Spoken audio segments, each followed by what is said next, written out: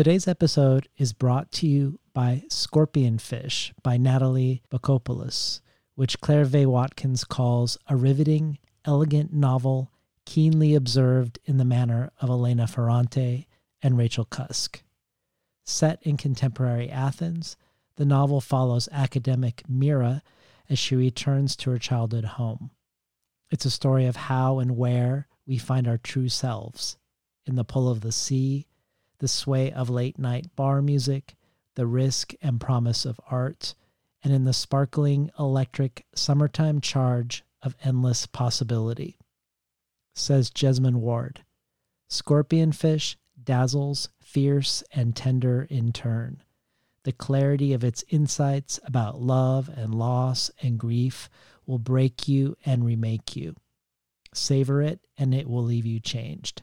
Scorpion Fish is out on July 7th from Tin House and available for pre-order now. Today's episode is with an author I've long wanted to interview. One of the first people I reached out to once I was no longer only doing in-person interviews. The poet, essayist, and translator Philip Metres. In anticipation of our conversation, I went ahead and collected many of his past books, from his translations of the Russian poets Arseny Tarkovsky and Lev Rubinstein, to his essay collection The Sound of Listening, to many of his past poetry collections. In the process of doing so, I requested a copy of his chapbook, Returning to Jaffa, from Diode Editions, not realizing that the chapbook is actually part of his most recent collection, Shrapnel Maps, as well, the collection we were about to discuss. So I want to get this beautiful chapbook into the hands of an interested reader. So if you are a supporter of the show at any level, or become a supporter of the show and message me through Patreon by July 5th, my cat Ewok will assess who is most worthy and send along a copy of Returning to Jaffa to you. We discussed this sequence of poems as part of today's main discussion, but here's a brief description of the chapbook itself. Returning to Jaffa is a docu-poetic inquiry into the mystery of what happened to Palestine's most populous city and its municipal archives during the Nakba in 1948. Working with vintage postcards, Haganah leaflets, and personal photographs, Returning to Jaffa tells the story of one former resident, Nahida Halabi Gordon, a Palestinian who fled her native land during 1948 and who periodically returns to visit her childhood home, confiscated by Israel after the war. Philip Metres was also super generous with his addition to the bonus audio archive, creating a Philip Metres sampler of sorts. He reads 5 poems from previous collections, as well as 3 of his translations. To find out how to get access to the bonus audio, and about other perks and gifts you can get from becoming a supporter of Between the Covers, head over to patreon.com/betweenthecovers. Or if you would like to make a one-time contribution, you can do so at tinhouse.com/support. Enjoy today's program with Philip Metres. These stories are about the id unleashed. They're about the wildness contained in all of us. I think stories kind of have some kind of magical effect in the world. I think it's really hard to live without stories. And if somebody tells you, this is the way you're going to end up, you're lucky if you can forget that. You know, there's me, and then there's writer guy me, and then there's me working, which is the absence of me. It's just story.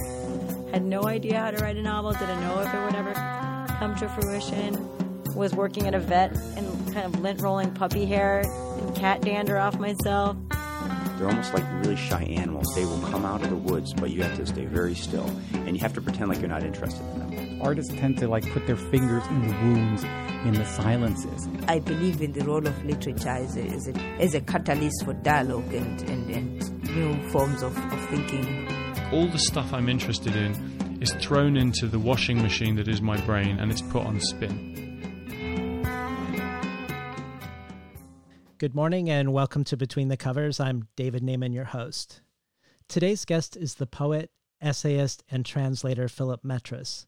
With an MA in English, an MFA in poetry, and a PhD in English from Indiana University, Metris is professor of English and director of the Peace, Justice, and Human Rights program at John Carroll University in University Heights, Ohio.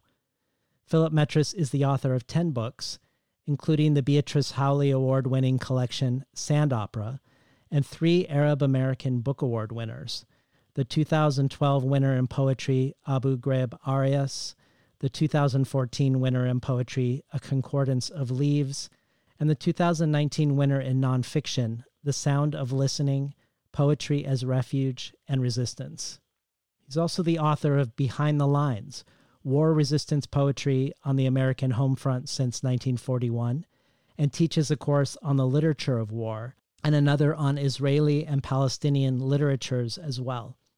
His poems have been translated into Arabic, Farsi, Polish, Russian, and Tamil, and Metris is himself a translator, including the books I Burned at the Feast, Selected Poems of Arseny Tarkovsky, Catalog of Comedic Novelties, Selected Poems of Lev Rubinstein, and A Kindred Orphanhood, Selected Poems of Sergei Gondolevsky.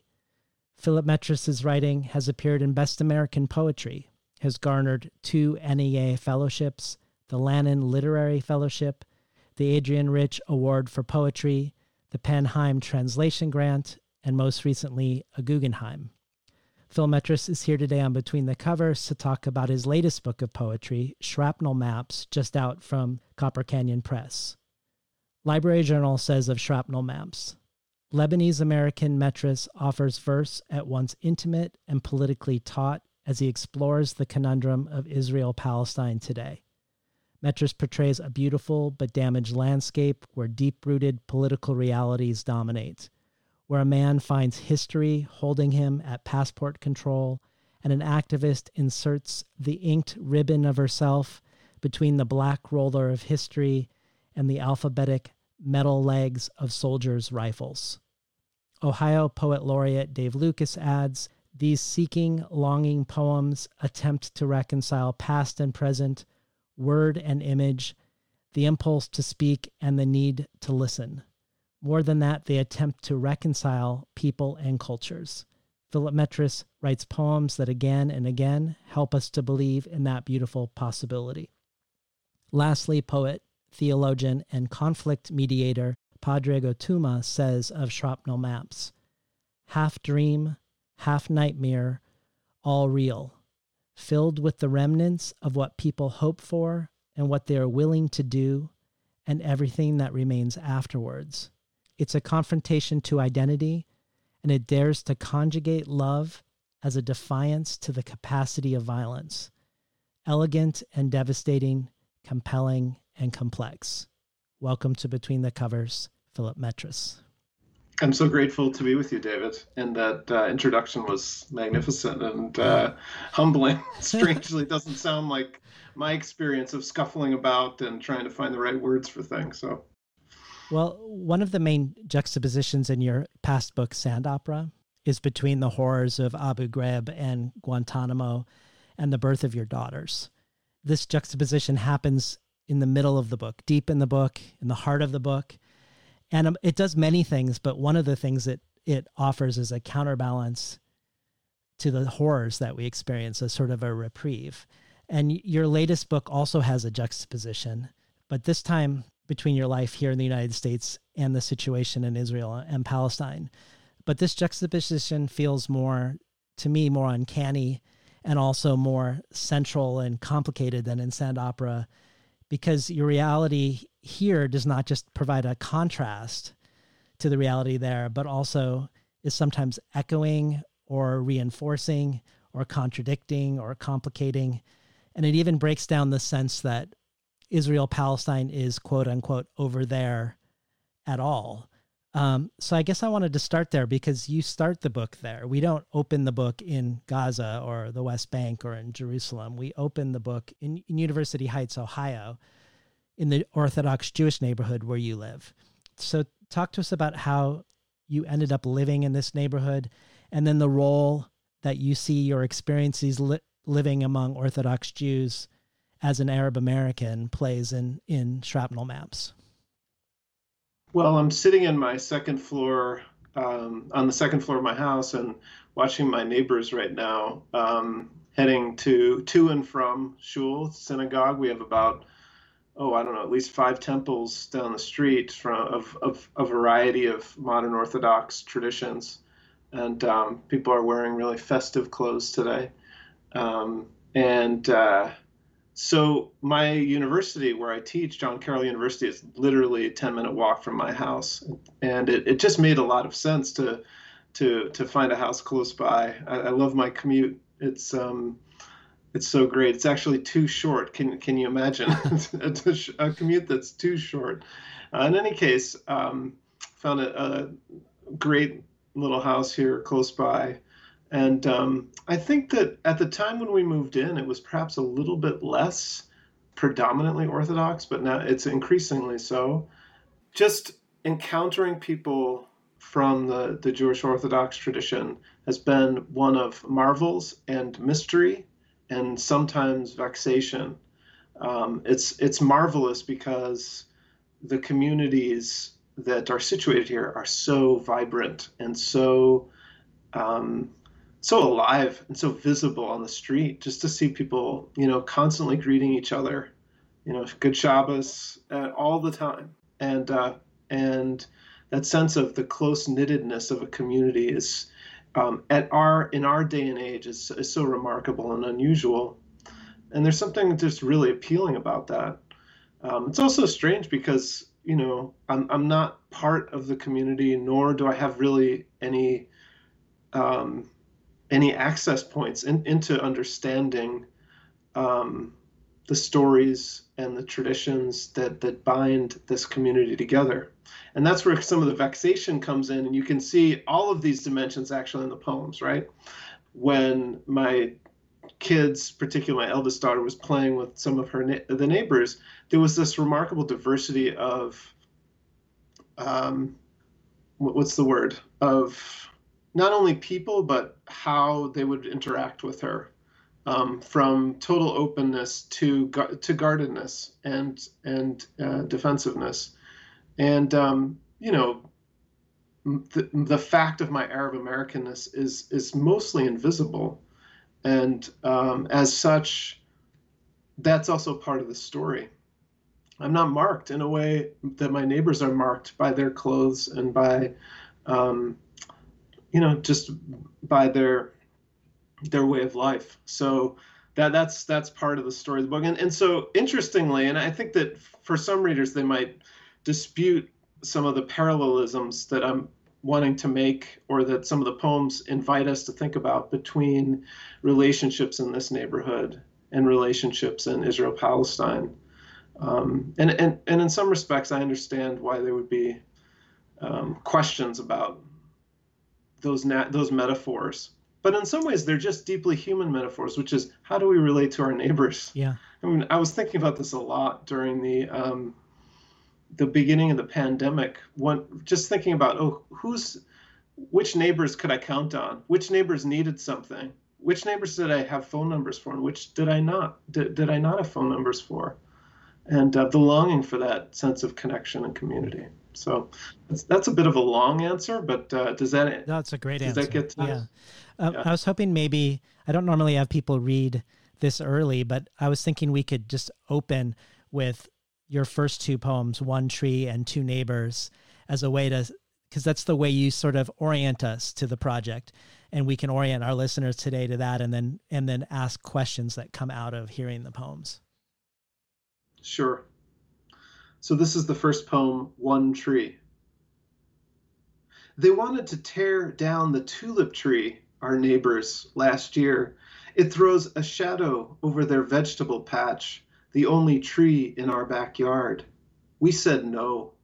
Now they've hired someone to chainsaw an arm, the crux on our side of the fence, and my wife, in tousled hair and morning sweats, marches to stop the carnage mid-limb. It reminds her of her childhood home, a shady place to hide. She recites her litany of no, returns. Minutes later, the neighbors emerge. The worker points to our unblinded window. I want to say, it's not me. Slide out of view behind a wall of cupboards. Ominous breakfast table, steam of tea, our 2 young daughters now alone. I want no trouble. Must I fight for my wife's desire for yellow blooms when my neighbor's tomatoes will stunt and blight in shade? Always the same story. 2 people, 1 tree, not enough land or light or love. As with the baby brought to Solomon, someone must give. Dear neighbor, it's not me. Bloom shadowed, light deprived, they lower the chainsaw again. 2 neighbors. In Cleveland, snow so thick it looked as if it were not falling, but hovering. I shuffled along the snow-banked side of Washington Boulevard, halfway to campus, when a Suburban scrolled past, slowed. The driver's window lowered to a woman in a copper wig. In a Brooklyn accent, she asked if I needed a ride. I didn't know her from Eve. She was brave or kind or both.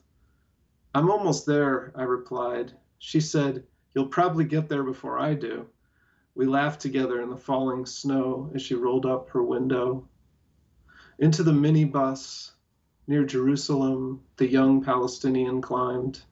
He wore a pen in his Oxford, black hair parted clean. We got to talking where we were from. He hoped, he said, to study engineering in Cleveland. The minivan braked. We pulled out passports. A soldier barked something we couldn't follow. The young man said something we couldn't follow, his hands dancing empty in the air. The soldier grabbed his wrists. We pulled away. We couldn't follow, and he disappeared, surrounded by 3 soldiers as we drew near to Jerusalem. We've been listening to Phil Metris read from his latest book, Shrapnel Maps. Even before the explicit mention of Jerusalem in the second half of the second poem, even when we're just still with the tree and the 2 opposing desires of how it should be, I already feel like I'm in Israel-Palestine. I don't know if that's because of what I bring and what I know, but I think immediately of Israel having destroyed 500,000 trees over the last 20 years, some of them 700 to 1,000 years old, and how the olive tree is a symbol of identity for Palestinians and also a huge part of their economy. But also how American Jews mark life cycles, bar mitzvahs or bat mitzvahs, anniversaries or commemorations by having trees planted in Israel in honor of someone. But the irony being, not that the tulip tree here, but that I think of this olive tree, the irony being the olive tree, the olive branch, the tree of peace, in the end feels, and even I think of that moment of Yasser Arafat when he goes to the UN saying, I come with a gun and I come with an olive branch. And that olive branch doesn't, the complication of what that piece means, because the olive branch also means we are the olive branch, and the olive branch coming from the land is us, the Palestinian people. I don't know if I'm overreaching as a reader. I guess I'm curious about how much the battle for the tree is meant to put us there. I think all of those valences that you mention are part of the picture and part of my thinking and part of the context. There's also, of course, the story of the Garden of Eden. Mm-hmm. Do you know what I mean? In the sense that somehow this space, it seemingly is offering us everything, such plenty, and yet there's something that we can't have as well, and that kind of expels us. So scripture, political context, geography. I mean, the thing that you didn't mention was, of course, that after the 1948 Declaration of Independence and the successful war for Israel's independence and the Nakba for Palestinians, that there would have been forests planted over some of the villages that were bulldozed that Palestinians lived, and so those trees sort of covering villages, which is also a reference in the book. I wanted that first poem, One Tree, as the first poem because it speaks to the wider predicament of dealing with scarcity, dealing with the conflicts of needs and desires, which is not specific to Israel and Palestine. And I think that sometimes we get caught up in the sense that there's something absolutely unique about the predicament of Israelis and Palestinians. And I suppose that there are plenty of ways in which it's quite particular and quite distinct. And yet at the same time, what's happening there is what humans have always struggled with, which is how do we belong to each other and belong to the other and mark those different allegiances. What brought you to Palestine for the first time was the wedding of your sister, which is what undergirds the second section, the epic poem, A Concordance of Leaves, which as a previous chapbook was a winner of the Arab American Book Award. So you went to Palestine as an adult for the first time. And I'm curious about the ways your visit either confirmed, contradicted, or rearranged what you had imagined as an Arab American growing up in the United States of what you were going to encounter versus what you actually encountered. It was an absolutely unforgettable experience. And I had been thinking about it intensively ever since my sister had gone and came back with all of these stories. She had spent 2 summers at Birzeit University in Ramallah in the West Bank, where she actually met the man she would come to marry 10 years later.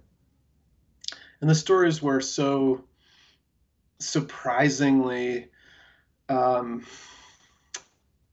not only provocative, but challenging of the views that maybe I would have had at the time. Or, I grew up in a Roman Catholic tradition, a social justice tradition from the Jesuits, interested in thinking about those who are marginalized, and as such, got an incredible education about the stories of Jewish persecution and persistence and survival.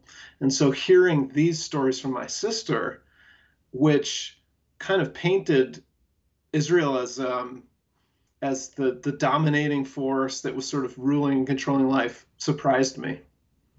And so I embarked on my own informal education as I was trying to understand what was happening. I think during the Persian Gulf War in 1991, I would have been a little bit more attuned to the ways in which the predicament of Palestinians was something that wasn't getting in the news. But, it wasn't something that I had.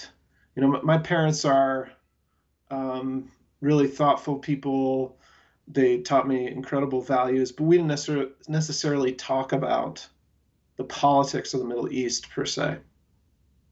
We were unable to go to Lebanon for my entire growing up because of the Civil War. And so it was very much, even though we have cousins there, it was very far away.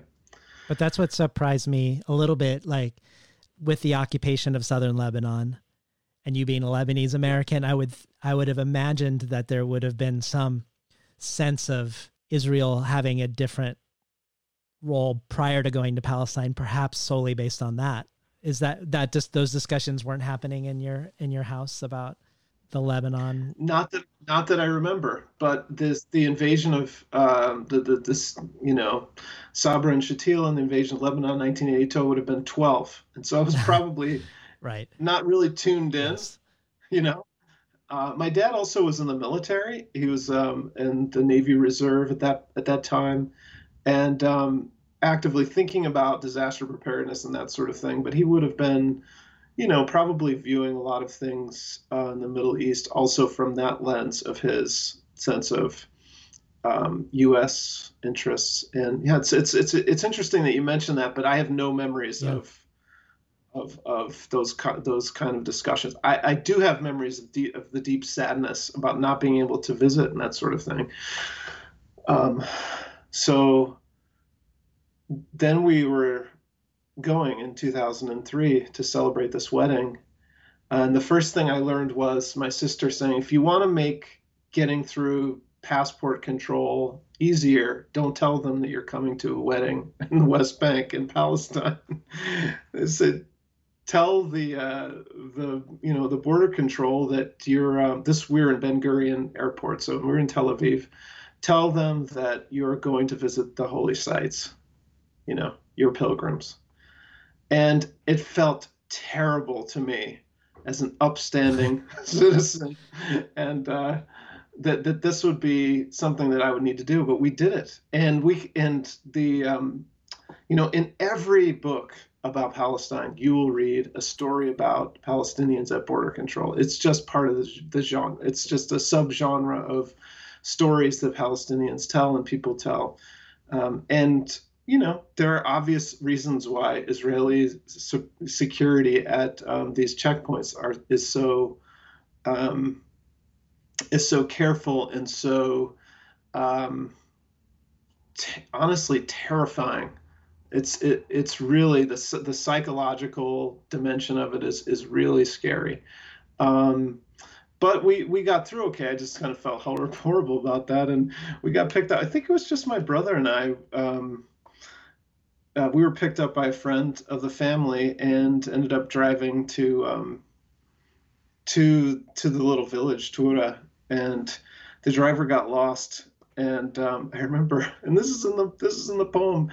I remember thinking, like, I really have to go to the bathroom, and I mean, this is just an aside, but this is the lived experience, right? And I'm thinking, like, okay, so I don't want to be rude, but I ask, is there like a rest area or something? He just laughed at me. I said, well, what do people do if they, have to go to the bathroom? He says, just go on the side of the road.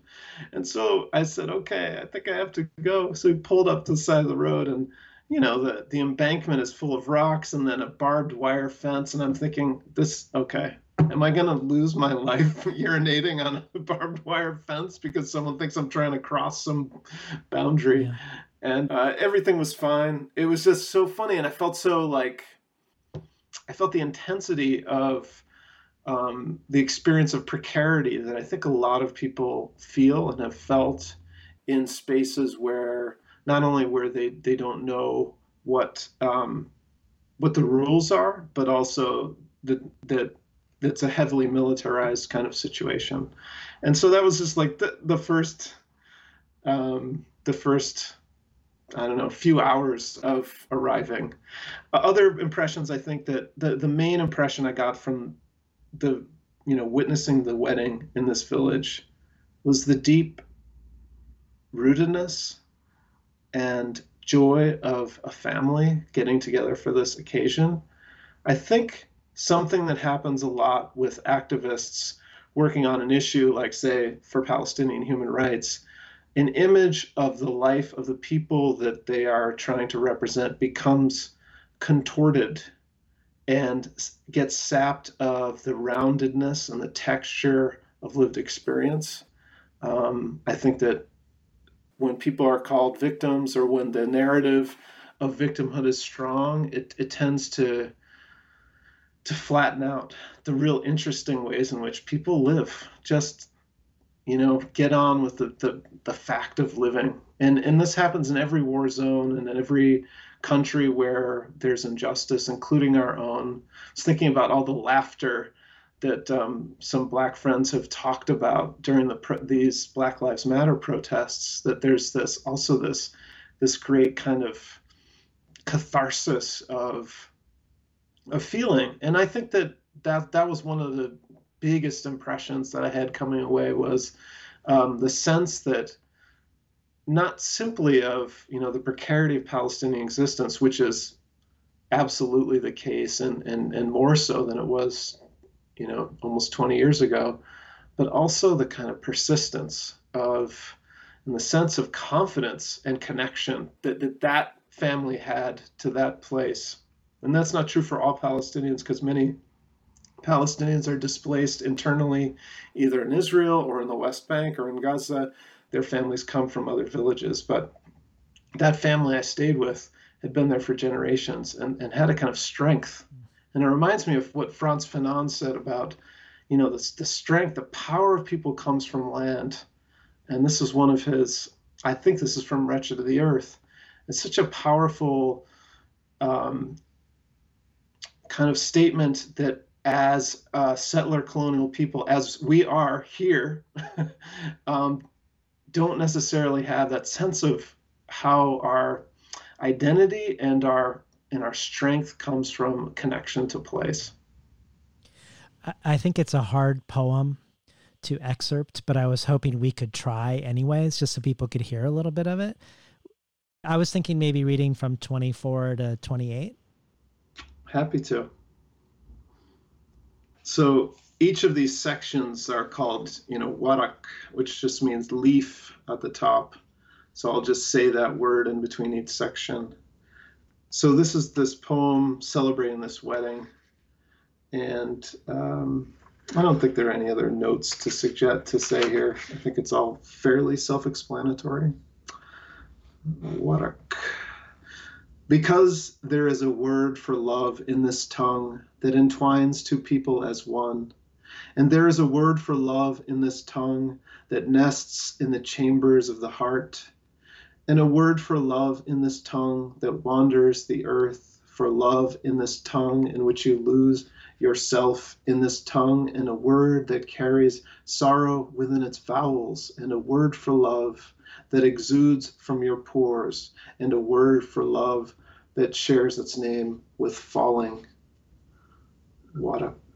And though a careless assistant will enter the dark room unbidden and burn the wedding negatives, something larger than wave hovers and buoys us in its wake, large as the sun as it breaks into hills, as if coaxed by the singers to hold another's shoulder or hand off our hands to another and sway our branches and stamp the dear earth so hard it feels we are lifting together its trembling chest.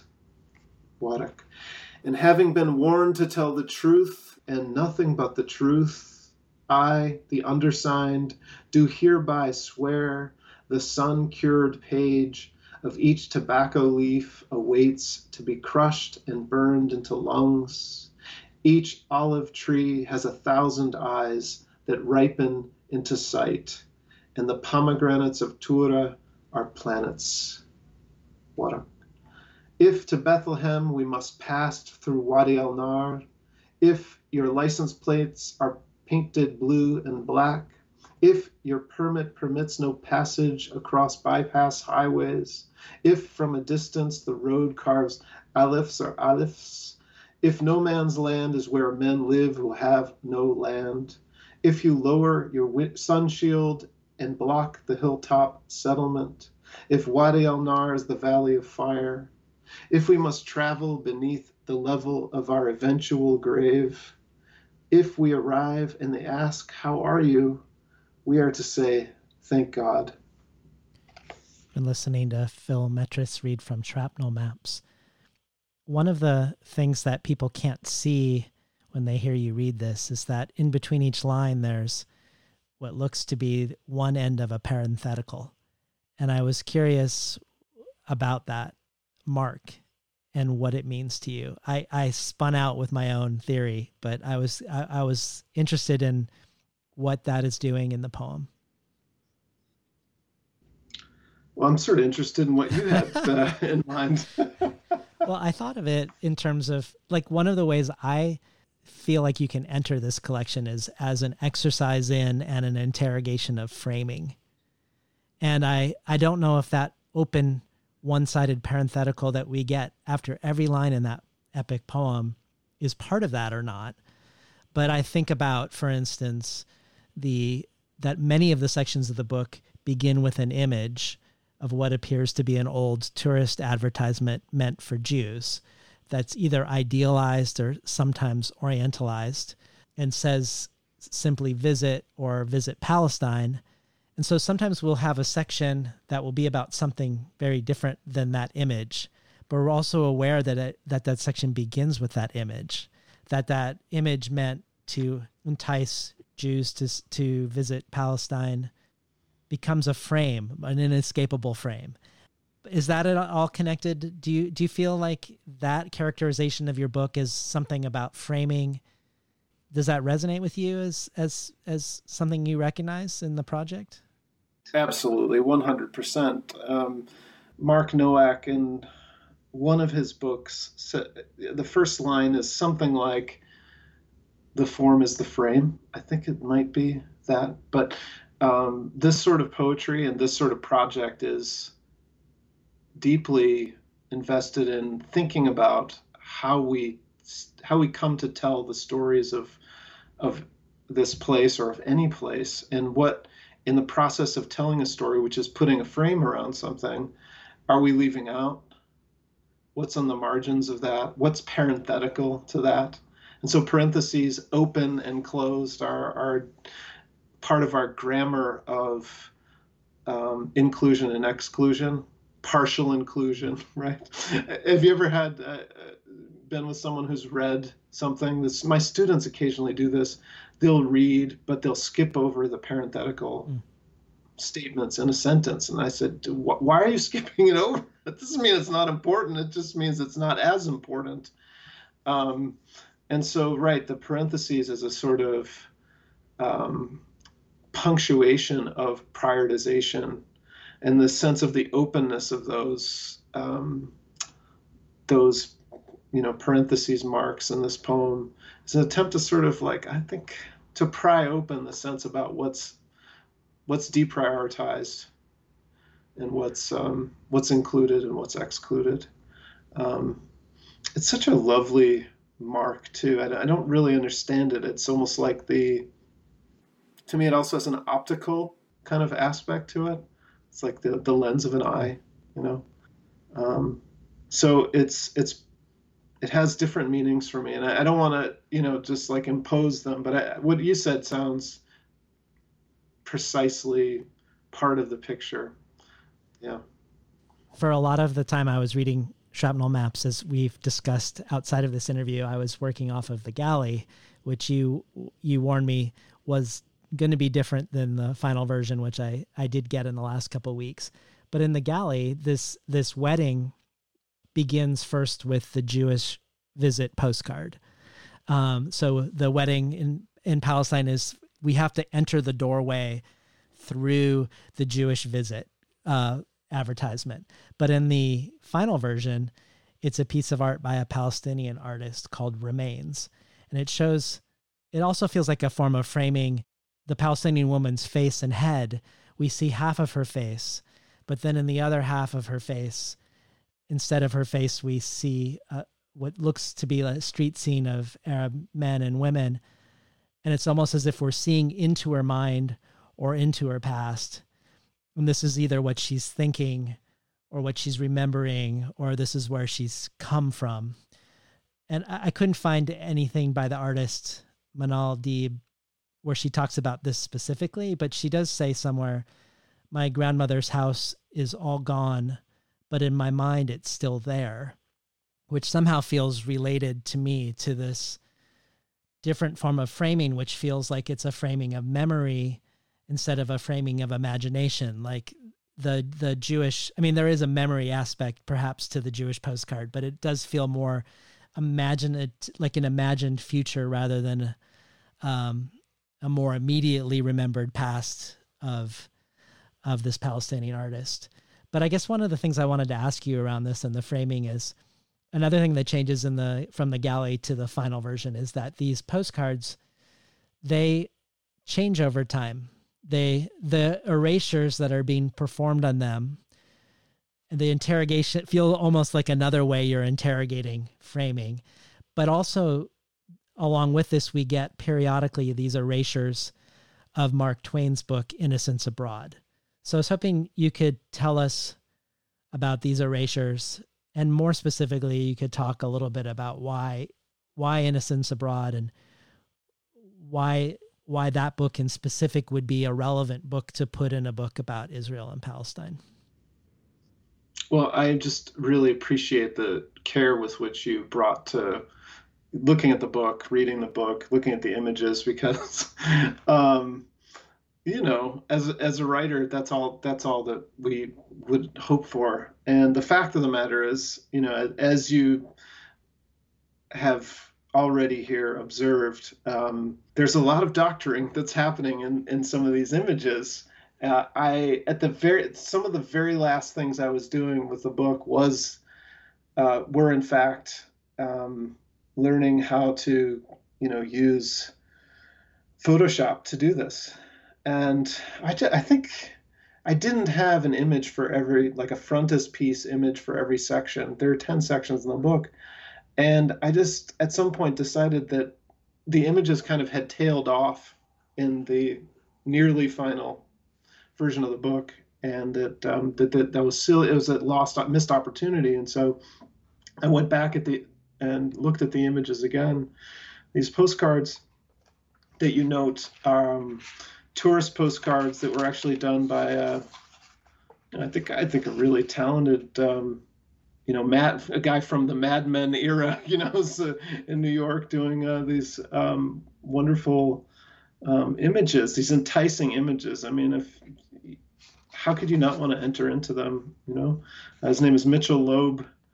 This was done in 1947, a year before, of course, everything changed. And I had a lot of fun just figuring out how to remove things from images, and all of which is to say, to those who are listening, please just take a good close look at what's there and what's not there. It was a lot of fun to do, and I was thinking about how I was engaging in a process of erasure, even as those images are projections which erase a certain kind of texture and complexity of reality at the same time. So there are there's palimpsests here of projections and erasures.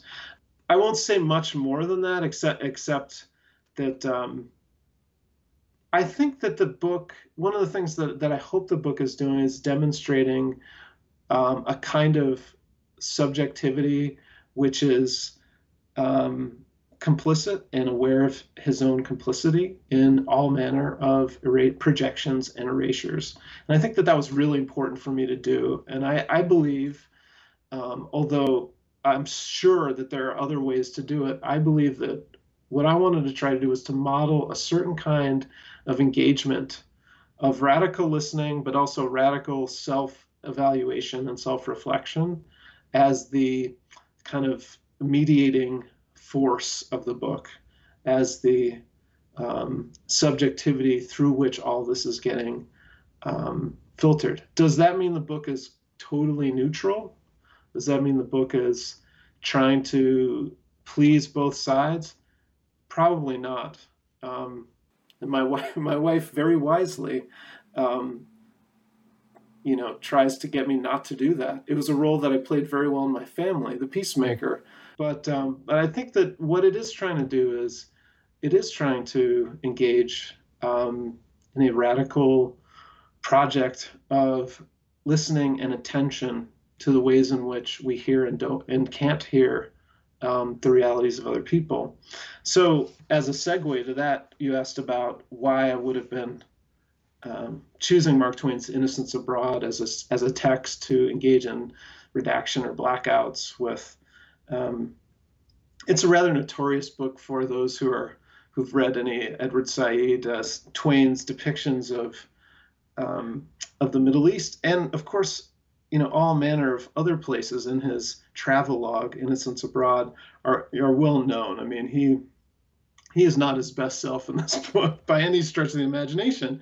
To which one of my dear friends and former students, Chris Kemp, said, hey, we get it. He was a product of his time. I don't understand why you're spending so much time with this. It's you're perseverating over it. Who cares, really? And I think that, one of the things that I think that good erasures do and good poems that are engaging with other texts do is that they don't simply ironize or expose, in some sort of Marxian false consciousness way, the ways in which people from the past didn't get it.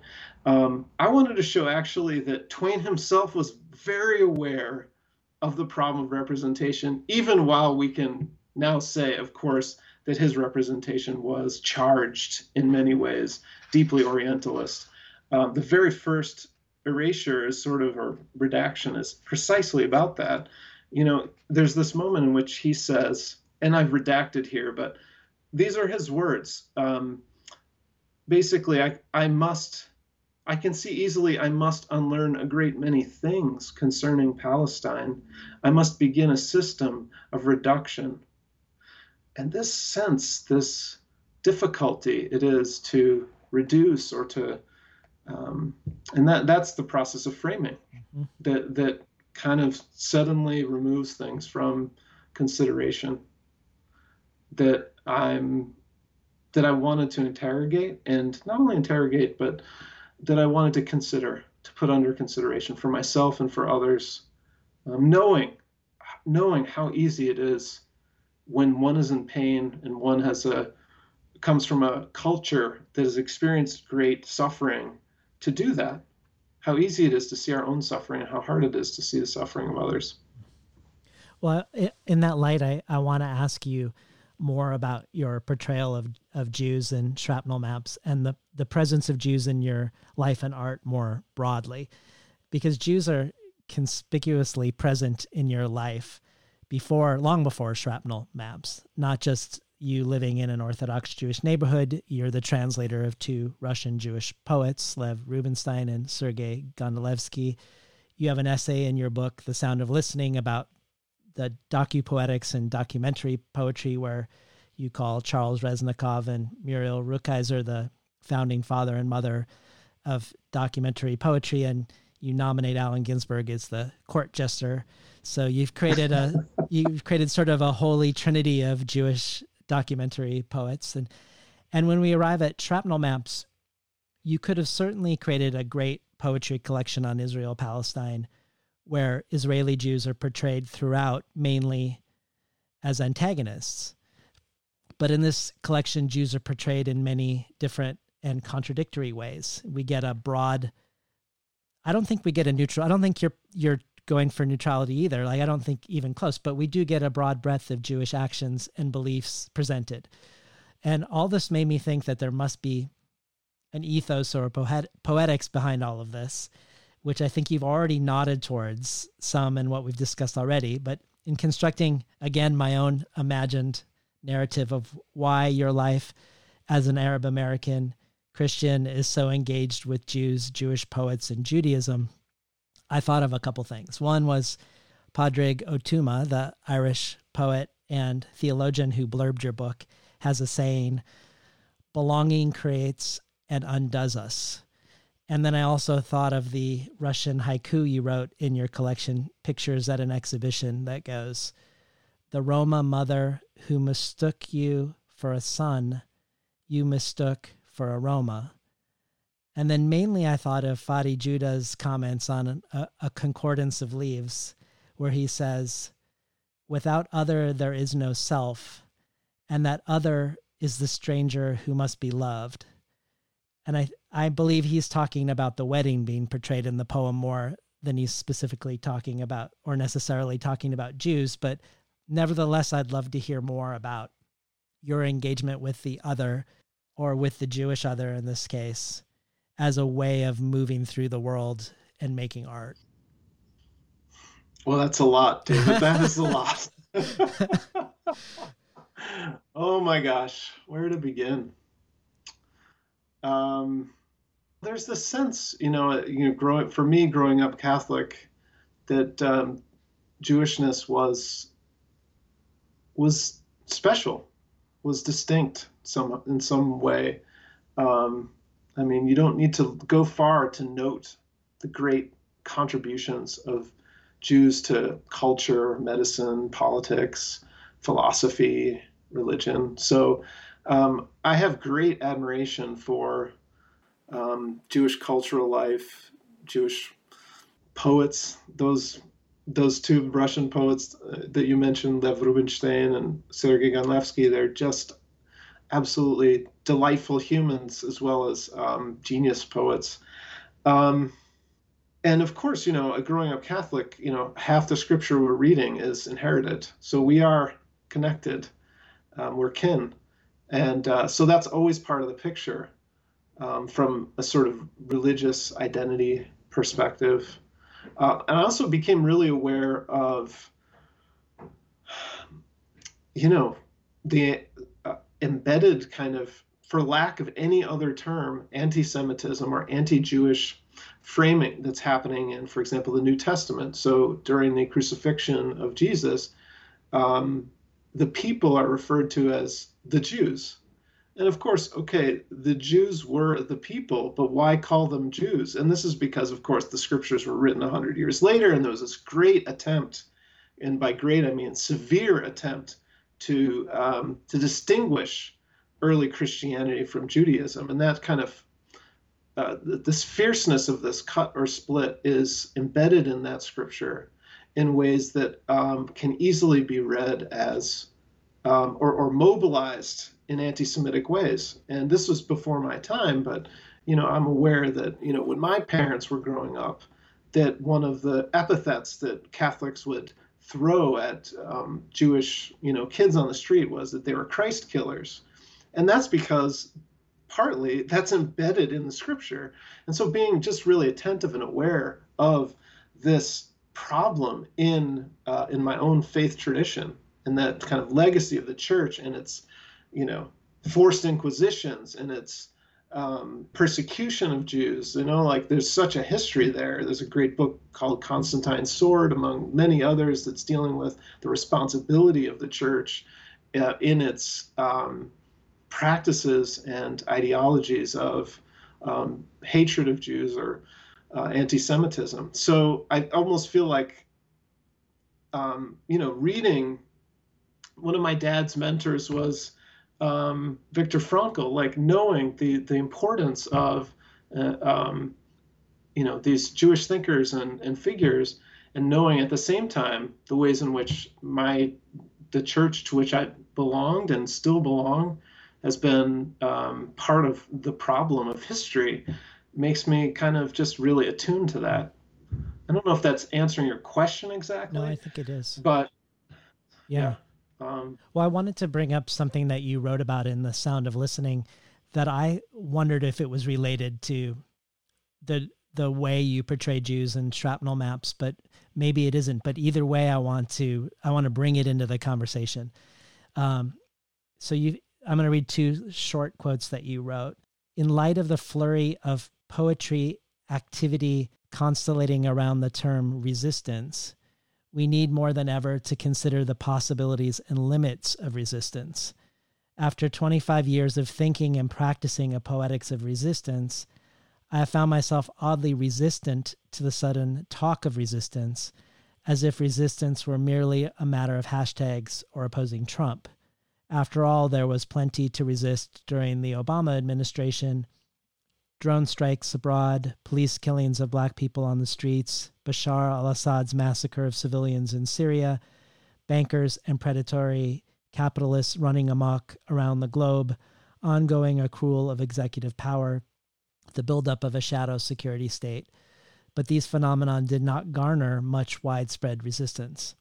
And then later you say something that I really love, and you say in this same piece, while I have always courted the idea of poetry as a rhetoric of resistance, I continue to return to the idea of poetry as fundamentally a kind of resistance itself, anti-rhetorical, a state anterior to positing, poetry as the ground of opening into the possible, a refuge.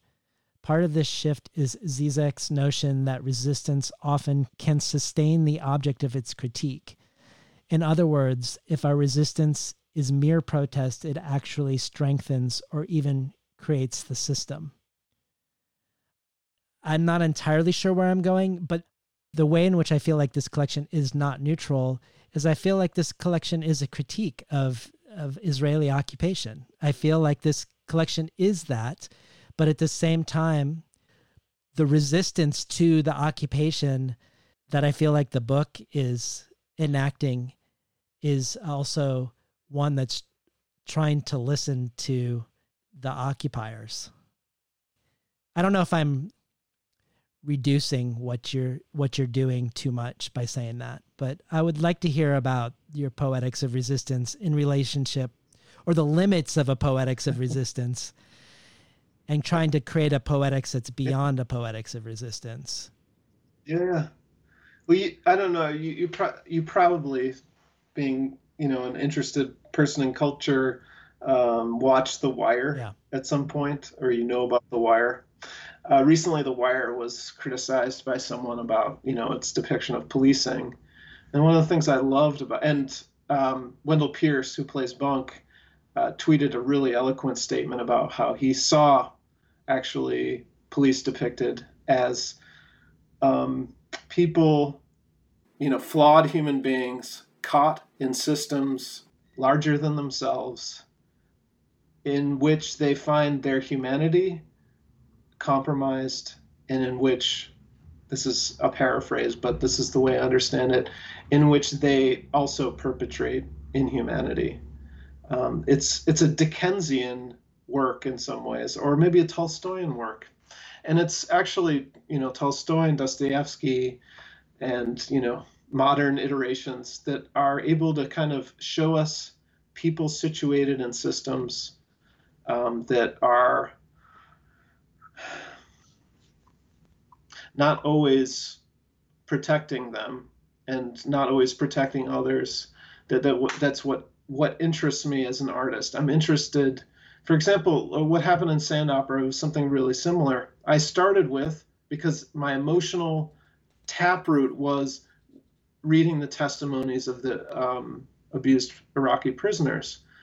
But that story was not complete if I didn't wrestle with and engage with, and then also in some respects depict and account for the American military police who were either bystanders or perpetrators or whistleblowers. And so I think that something really similar kind of is happening in this book, Shrapnel Maps, which is to say, it would be really easy for me simply to please Palestinian human rights people and do a book that is doing that work.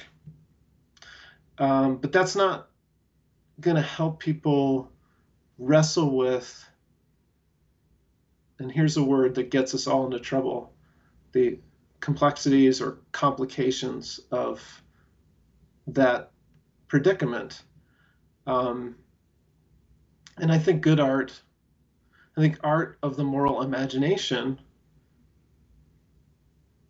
is able to do that. Now, is that different than an art of resistance? I think it is, actually. It's a little bit different. Does it mean that there are ways in which this could be mobilized in a kind of resistance? Sure. But things would be cut out. And there are poems that I don't think are great poems in this collection that are necessary because they offer another facet to this, this picture. And there's more than one dimension to the picture. So I think that was really important to me. And that doesn't mean, and that's partly because it accounts for my situatedness. I am not a Palestinian. I am not a Jew. I am in some ways, I'm proximate to, but I am not part of, other than, say, my taxes or something like that, or my brother-in-law. I'm not really part of this. And I think one of the things that struck me most about the book, and I think as, any artist, you want to be surprised by what you write. I think one of the things that surprised me was that I feel like my life is more aligned with the predicament of an Israeli person than it is a Palestinian person. And I think that probably a lot of activists have the same issue, but they don't want to see that. And that is to say, people were pushed out of here, like... Meaning America. Yeah. Yeah. Yeah. And so just kind of recognizing that and coming to terms with that was really important to me. So there's kind of two sides of my personality, and that's expressed in the quote that you read, a deep passion for not only resistance, but for moving in solidarity and allyship with people who are marginalized, who don't necessarily have the power that I may have given my position or standing in life. And also this attempt and desire to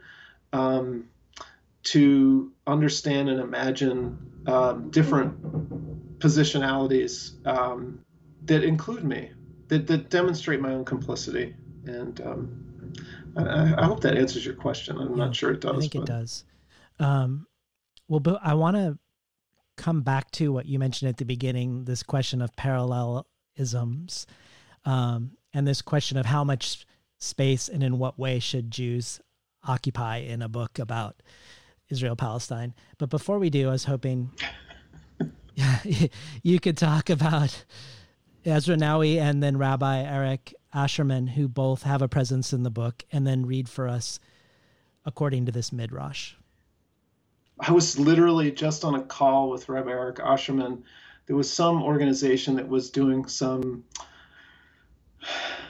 support work for a family in this neighborhood in East Jerusalem that's kind of slowly being, for lack of a better term, colonized. So Palestinians who've lived there for, say, 50 years or something are getting their rights to their houses revoked because of a Jewish law that says if a Jew had lived in a place that it would revert to, or that it should be reclaimed for a Jewish resident.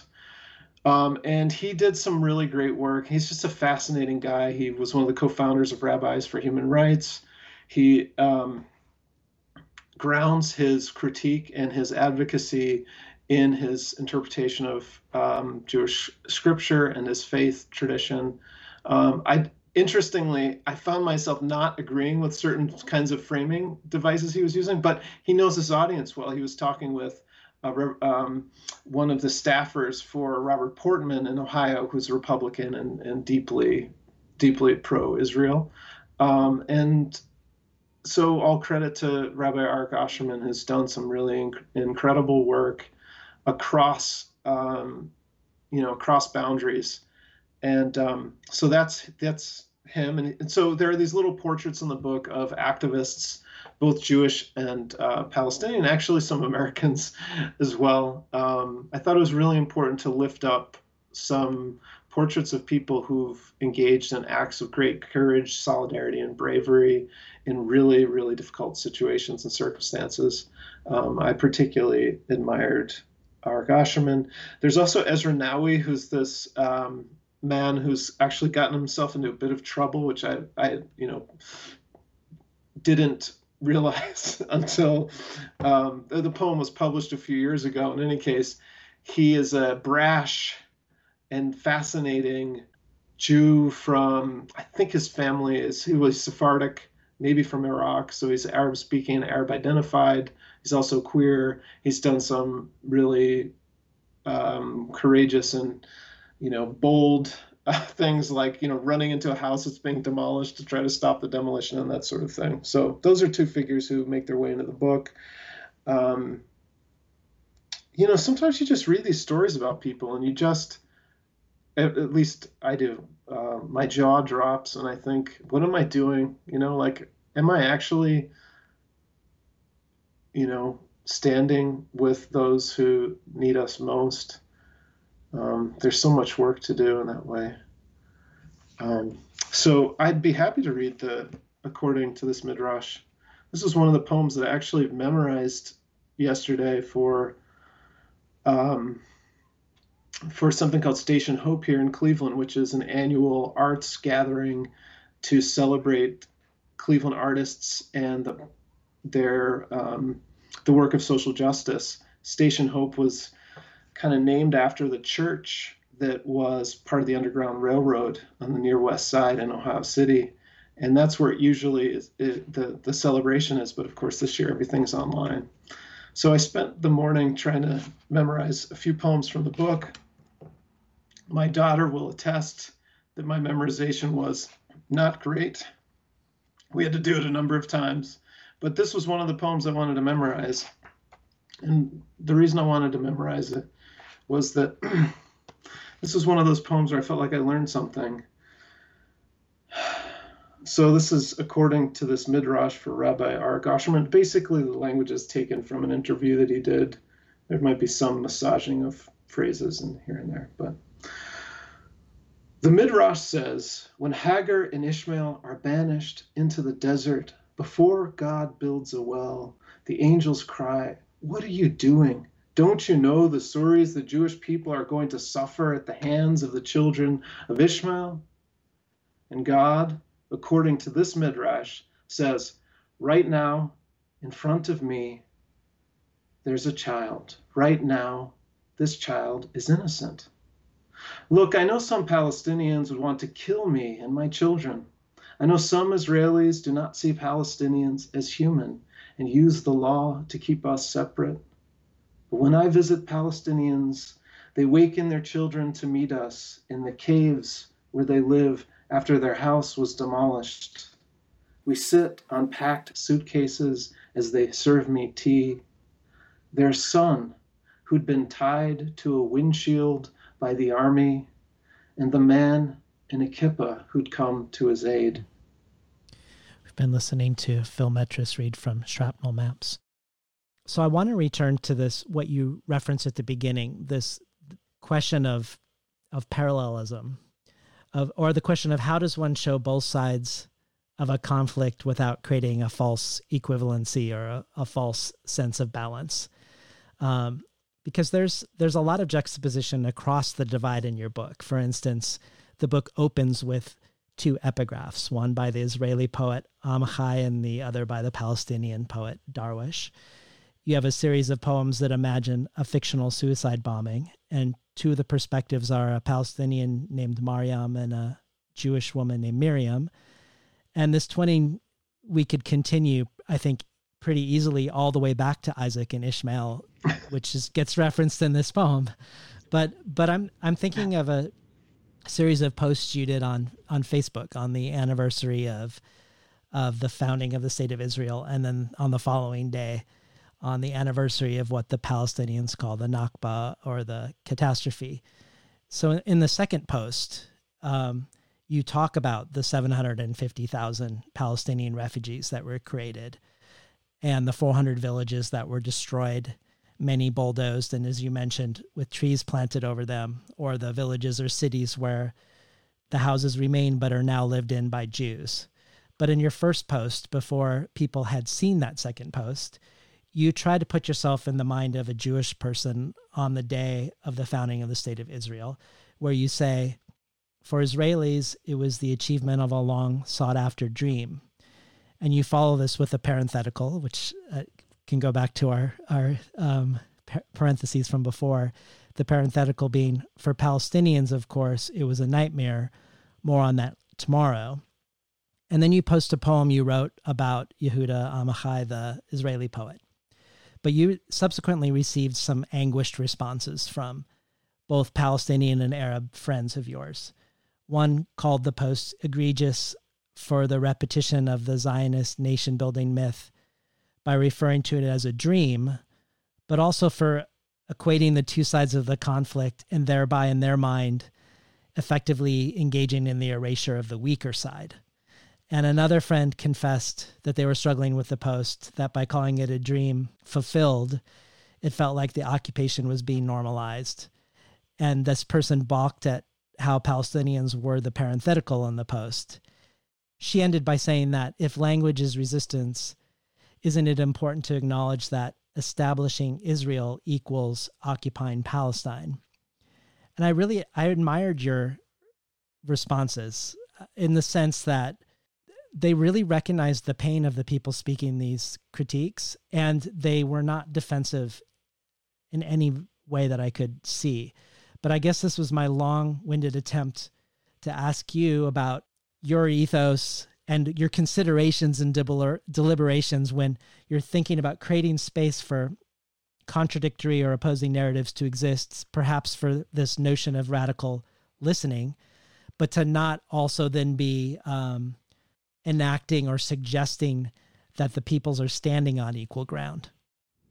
Yeah, that was a sweat-inducing couple days there, I have to say.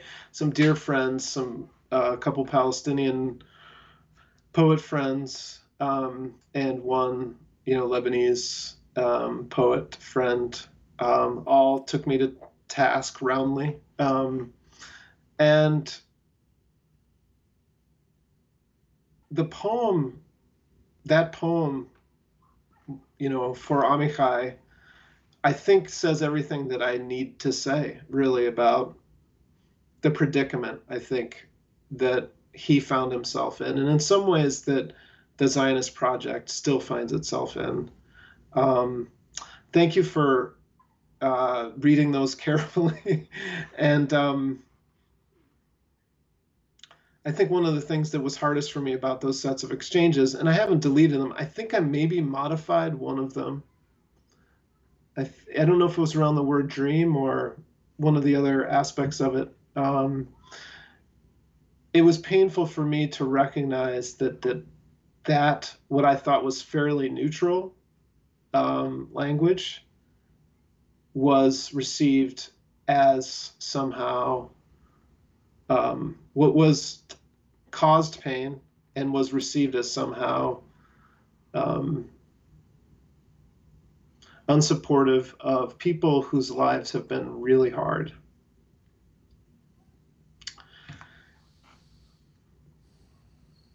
But this stuff is not easy, right? Yeah.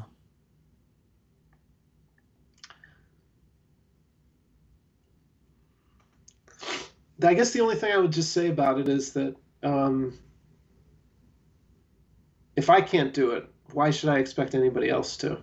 If I can't hold the space in my imagination and compassion for these really, really different points of view, then why should I expect or hope that there could be any future where coexistence and a just peace is possible? So that's the path. That's the practice that I've chosen. It's not for everybody. But I want to make that. The word refuge, which is in the title of the book, The Sound of Listening, is to me really part of that picture. If we cannot create a space where people trust that their traditions, their families, their cultures, their stories will be respected and held with dignity and not under constant attack, we'll never have peace, and we will never have a future together. So that's it. I mean, I'm really, one of the things that I really wanted to do, is probably the impossible for this book, was to have the book be part of conversations. Probably I had more sleepless nights as this book was rounding into completion before publication than I've ever had in my life, because I was aware of, how controversial it would be to write a book like this. I have a colleague in my department who's an ardent Zionist, for whom even this metaphor analogy that I kind of offer in the beginning of the book is, or any of the metaphors and analogies between, say, my encounters here in my neighborhood and what's happening in Israel and Palestine was a road a step too far, was inappropriate and absolutely not tenable. So I'm aware of this this predicament. But I do want this book to be part of conversations, not endpoints of a conversation, but openings to conversations. That's my hope. I mean, we have this really vibrant Jewish community, and not merely my Orthodox neighbors, of course, not only, but this incredibly powerful Maltz Museum, this really great Museum of Jewish Heritage here in Cleveland. Judith Butler came from this area. And who's the other scholar? Just this amazing tradition and people that, to me, for whom, like, I consider them people that I want to be talking with and engaging in these conversations. On some level, my friend Fadi Judah, who you mentioned, I showed him an earlier draft of the book, and he said, I'm not sure that I can comment on this book because it's not really written for me. And I think that there's truth to that. He doesn't need to read my book, but he's lived it. His parents were, made refugees twice in their life. Hopefully there won't be a third. So he's lived with trauma, and,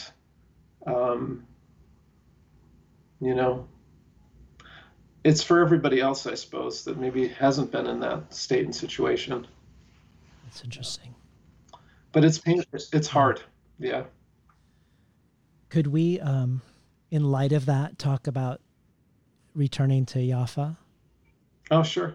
Which was your chapbook that is also part of this book, because it's dedicated to a Palestinian woman who visits your class often. And I would love to hear about this sequence.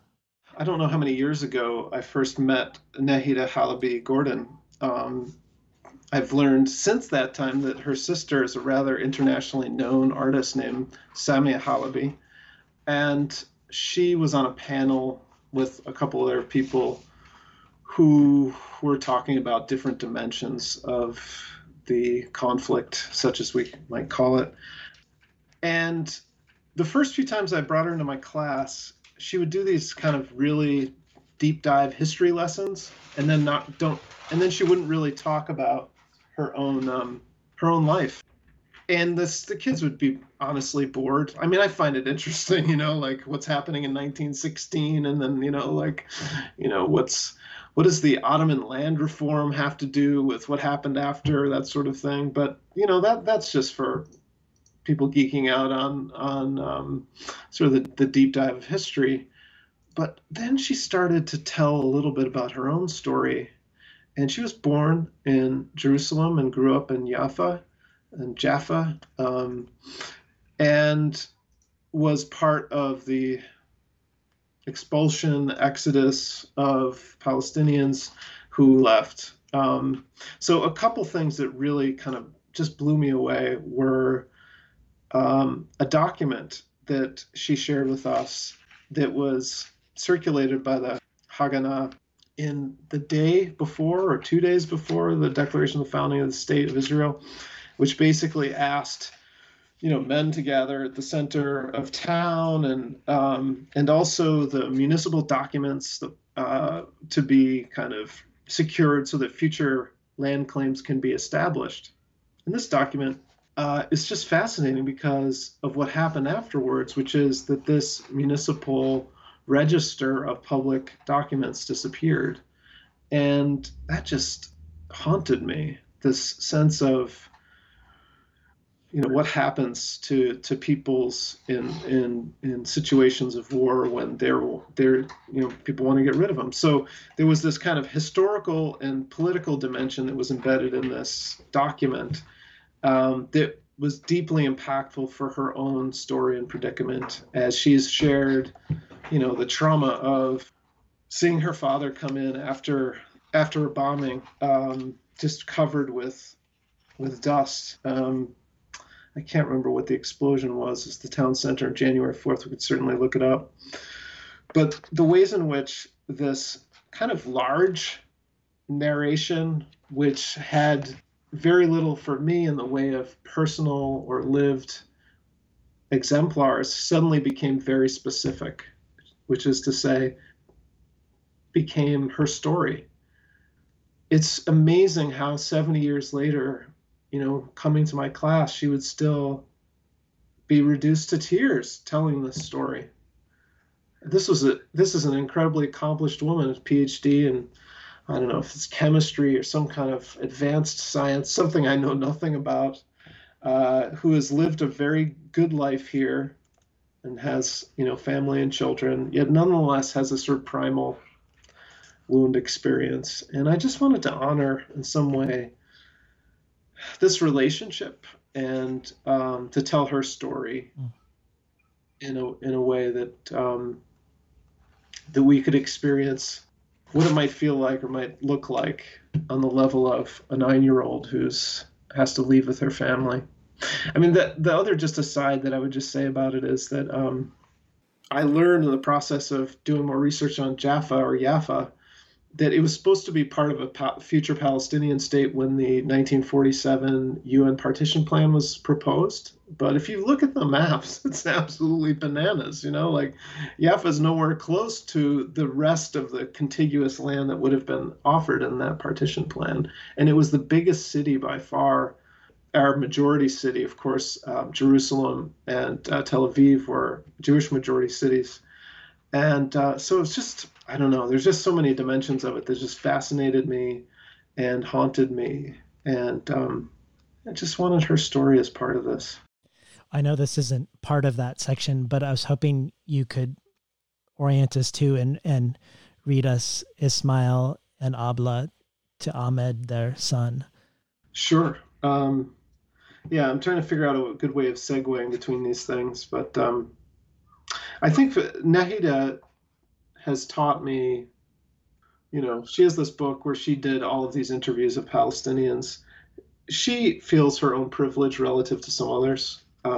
She taught me that how important it is to carry other people's stories and to become and to embody the future that you want to see. And I think that in some powerful way, Ismail and Abla and what they did when their son was killed in a shooting by the IDF, essentially kind of a police shooting. I mean, if we're going to put it back in our American context, where he was perceived as a danger in our own city here, Tamir Rice getting shot with a toy gun some years ago.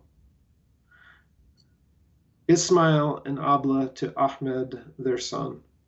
Your body full of fragments, harrowed was thy brain, spilled over your clothes, you, already not of this world, in the shadow of our difficult, we plant your heart inside. A teenaged girl you will never touch, liver we bury, in a baby you will never raise, elderly you'll never be, kidneys we resettle in alien skin, your lungs now breathe for two who could not breathe without you. We know your toy gun looked death in the eye, but why did they have to shoot you twice? And now inside, quote, the enemy, you rise behind the lines of inside, you live and see for yourself what none of us can see, ourselves from the outside. We've been listening to Phil Metris read from Shrapnel Maps. I think one thing you didn't mention that captured the imagination, because I read a lot about this incident after reading this poem, which is an incredibly powerful poem, was that they donated their son's organs. And 4 of the people who received the organs were Israeli people.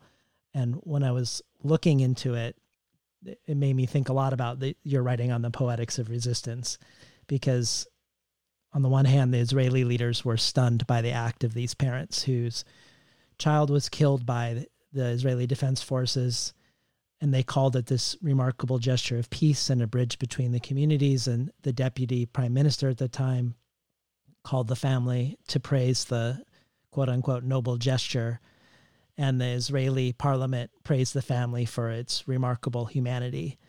But it's what the mother says in response that struck me.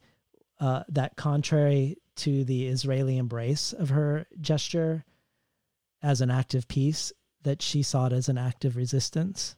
In her words, she said, to give away his organs was a different kind of resistance. Violence against violence is worthless. Maybe this will reach the ears of the whole world so they can distinguish between just and unjust. Maybe the Israelis will think of us differently. Maybe just one Israeli will decide not to shoot.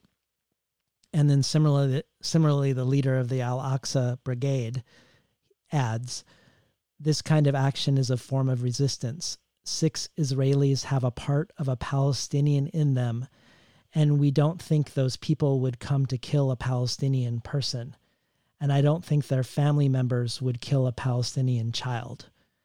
And this, I don't know, those statements in your poem, I feel like are going to haunt me for a very long time, because I feel like in a way, this portrays the imbalance of the scales of the two sides more than anything could, that this gesture is being done out of almost a desperation, that being seen from the other side and animated by these donated organs, that these people would see the humanity and where the organs came from. Yeah. Yes. An outlandish act of love, really. But interestingly, I mean, one of the difficulties of being human in situations of, for lack of a better term, violence and injustice is that your particular tragedy gets mobilized as a kind of political act, always. And so it's always hard to know precisely how one feels, because these narratives are so powerful. I think it's in Kafka Toward a Minor Literature that Deleuze and Guattari talk about the way in which in a minor literature, the political always stains, the present always stains, that is to say, marks indelibly the predicament of the minority, the marginalized. And, I think that there's a keen sadness in that. I think one of the most painful things for Palestinians, and in particular, is that their humanity even gets lost in the story of their seeking their own human rights. Can we take that question of Palestinian humanity into the American setting as a teacher? Because one might imagine that like the academic world would be the place where one might most be able to achieve a space where these narratives could be put forth and judged on their merits. But in a lot of ways in America, that's the most politicized space. There are a lot of advocacy groups and think tanks and legal actions and threats of legal actions that almost de facto make the speaking of and teaching of the Palestinian narrative a de facto anti-Semitic act, or an attempt to make it an anti-Semitic act, that the stories being told have caused the cancellation of student groups, or some teachers have lost tenure. Other people have had their names posted on websites as being anti-Semites. I'm curious, I wonder if you're shielded from that at all, being in a Jesuit school, or perhaps maybe not having a student body that would be full of Jews and Muslims, or whether you experience that sort of institutional pressure as somebody who's had a long-term dedication to teaching the literatures of both people as a way to look at the radical listening between them. I began teaching my course in 2006, probably because of my experience going there. And it just became impossible not to try to figure out some way of contributing to at the very minimum, a raising of consciousness and education and engagement. And, you know, I'm currently this director of this program, the Peace, Justice, and Human Rights program. This is really like at the heart of what I'm trying to do in the classroom and in my scholarship and also in some respects in my writing. But I will say that in 2006, could it have been maybe after the first semester I taught the course, that I had posted some material about the class and what it's trying to do and some of its goals and texts and resources and stuff like that. And a member of the community asked me some questions about it. And she was coming from a fairly ardent Zionist perspective. And I said, I'd love to have you come into the class because, you know, I think that one of the things the class is trying to do is really expose students to really different ways of thinking about and framing this story. She said, I'm sorry, I can't come into your class because I don't believe the Palestinians are a people.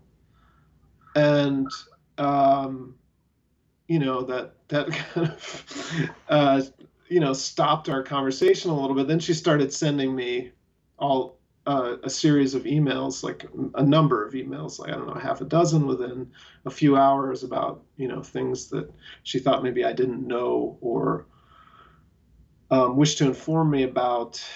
And after a certain number of them, I think I got frustrated. And I said, you know, I'm sorry, I can't engage with this conversation. I said something that I regret, which was, I wish you well, but not your racism. And this set her off. And she wrote letters to every member of the administration and telling that I was preaching hatred toward the Jewish people and that sort of thing. And this was, I think what was hardest for me was not actually that she contacted all the people, but that I really wanted to take seriously what she was saying and look very carefully at whether my course was fair, was doing what I said it was doing. And, you know, everyone in my department and at the dean level, everyone supported me. And she went off to, you know, other harangues, but that was that in a way. But I'm sharing that with you just to say that there are consequences to even trying to teach the conflicts, as Gerald Graff called it, in this sort of, you know, liberal way. But for me, it was and continues to be very important to be teaching both.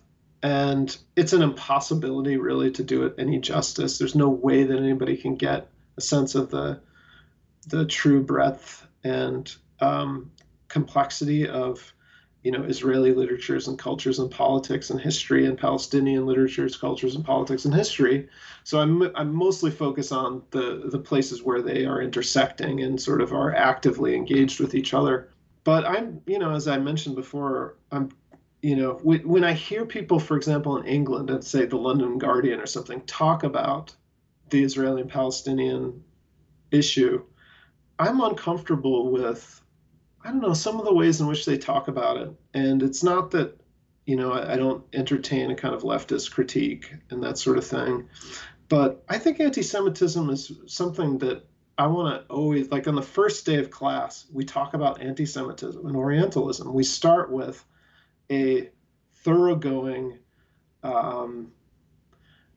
in just realization and that one of the difficulties of teaching this material and one of the difficulties of engaging this material is to know and recognize that both peoples that are sort of under consideration here have been demonized, both in word and in deed.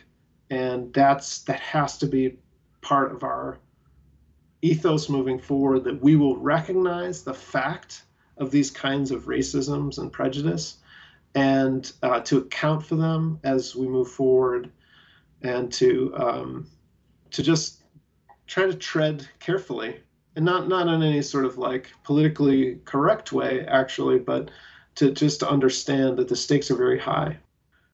I've had many arguments with students about this kind of stuff. I think actually when I started teaching the class, the passive student who would come through my class would have been more tuned into a sort of Israeli narrative, probably 2/3, 1/3. And now it's probably almost reversed.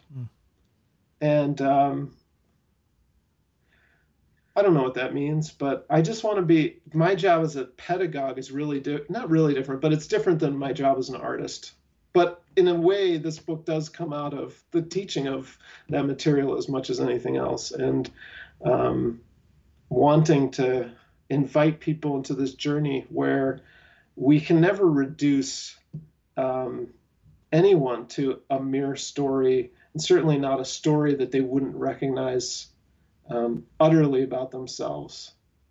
I think that's so. I don't know. Again, a long answer, but can you take this question of framing and fairness and balance into the way you're looking at maps?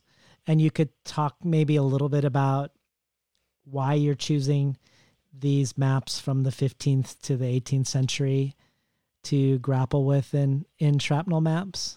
What is, like, for instance, why do we have an engagement with, I don't know if I'm pronouncing their names right, but Michael Servetus's map and Adam Reisner's map, among other things? We also have the fill-in-the-blank map that your daughter gets from School of Biblical Israel, being engaged and troubled. But what's going on with maps of the Holy Land starting around the 15th century? I cannot remember the initiating reason why I got obsessed with maps of this place, the place, or a place.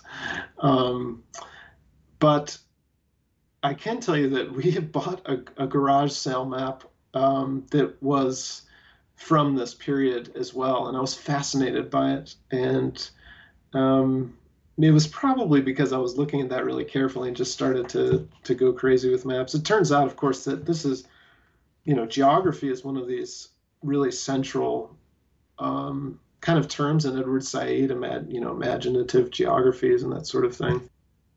I think it was, again, an attempt to make sense of the ways in which place gets displaced by projections and that sort of thing. I mean, maps are so fascinating because they're developing, interestingly, by Jesuit cartographers, among other things, among other people, to engage in this project of discovery / colonial and imperial adventuring.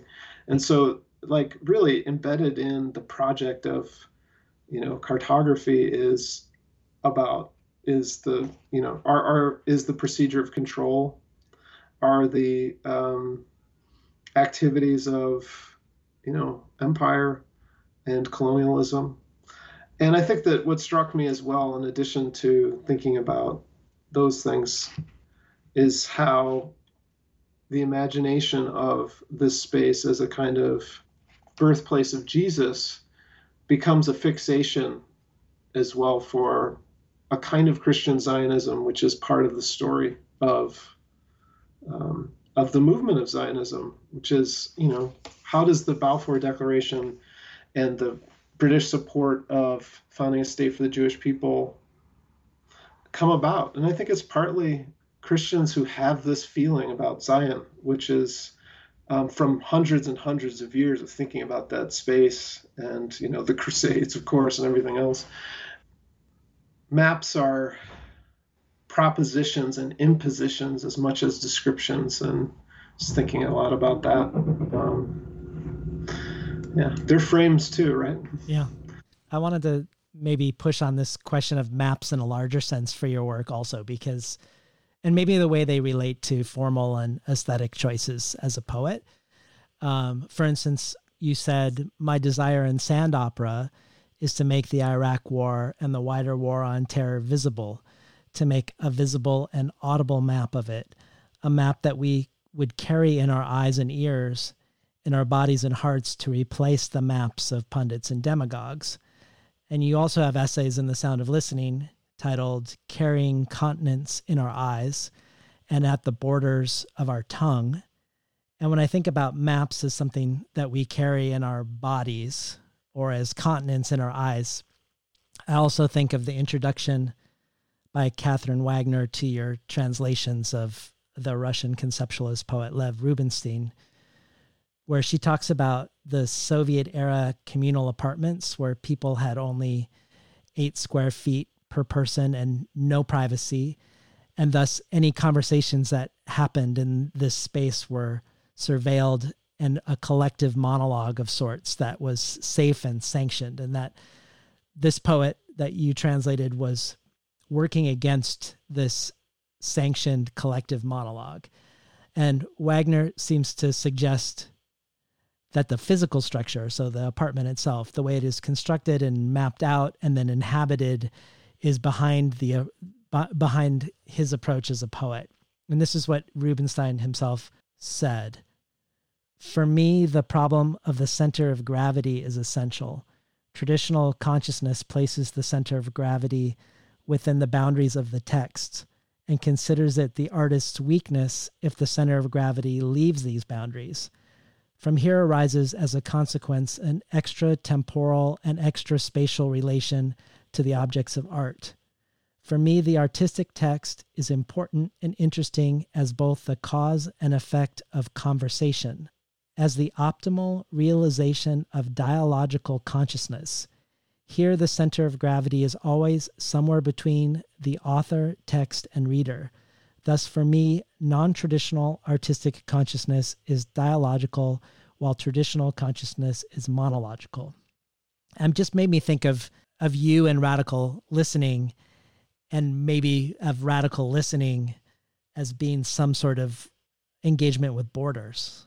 This is, again, a simplification of a great complexity, but there's this interesting kind of sensory binary between sight and sound, and the map being a sort of this dominance register, our sight. It's so funny being human, like with our knowing that our eyes are in the front of our head means we're predators in the animal kingdom, right? But our listening is spread out, on both sides of us, probably also because, we were also prey at one point. I was trying to find in my very first book, I talked about how cognitive mapping, Jameson's concept of cognitive mapping was, I thought, really central to what my practice was as a writer and artist, which is an attempt to kind of locate myself in a set of systems and geographies that precede me and sort of move through me in some way. Of course, his theorization of cognitive mapping has to do with kind of registering the layer of capital that sometimes we don't really talk about, the layer of the economic connections that we have that are constantly being effaced and suppressed. But there was something about this term mapping that was really interesting to me that kind of came to me as I was finishing my first book. Then you were talking about, I missed one connection point. What was the other? Oh, Rubinstein. Yeah, well, let me add this idea of dialogical consciousness. Oh, right. And then I was also I'll just add another thing in just to complicate things even more. So when you were talking with Micah Cavallari about Abu Ghraib Arias, you said the work of grassroots peace building is fundamentally about relationship, and the situation of war constantly ossifies our identities as national beings. And that's when I was thinking about Rubinstein's dialogical consciousness rather than a communal monologue, which might be a tribal monologue. Maybe what you're doing is working against this notion of the ossified national being, working against the bordering of a being by a nation state, ultimately.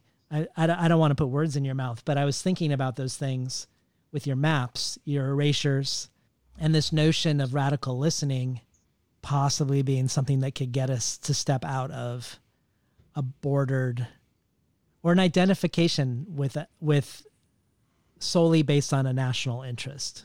When I think of Rubinstein and the dialogic, he's, of course, hearkening back to Bakhtin.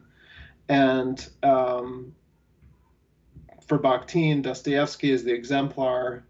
And what's so cool about Dostoevsky and what Rubinstein is inviting and asking for is this sense that somehow the work of art, maybe text and context more for Rubinstein, which is to say, instead of saying the work of art needs to contain the whole of that, all of the perspectives, debates, dimensions of life that Dostoevsky tries to put, say, for example, in the Brothers Karamazov, for Rubinstein, I think it's almost like the text and context, or that's the text and the reader as well. I feel I have this similar kind of hope and desire that the work itself can model a dialogical way of being in the world, and then can be activated in dialogue, actual dialogue with people for whom passport and identity are part of, but not ultimately, defining a person and how they belong. I mean, it's the big tricky thing in the world, is that the nation state is for lack of a better institution, the guarantor of most individuals' rights in the world. And so it's a sort of like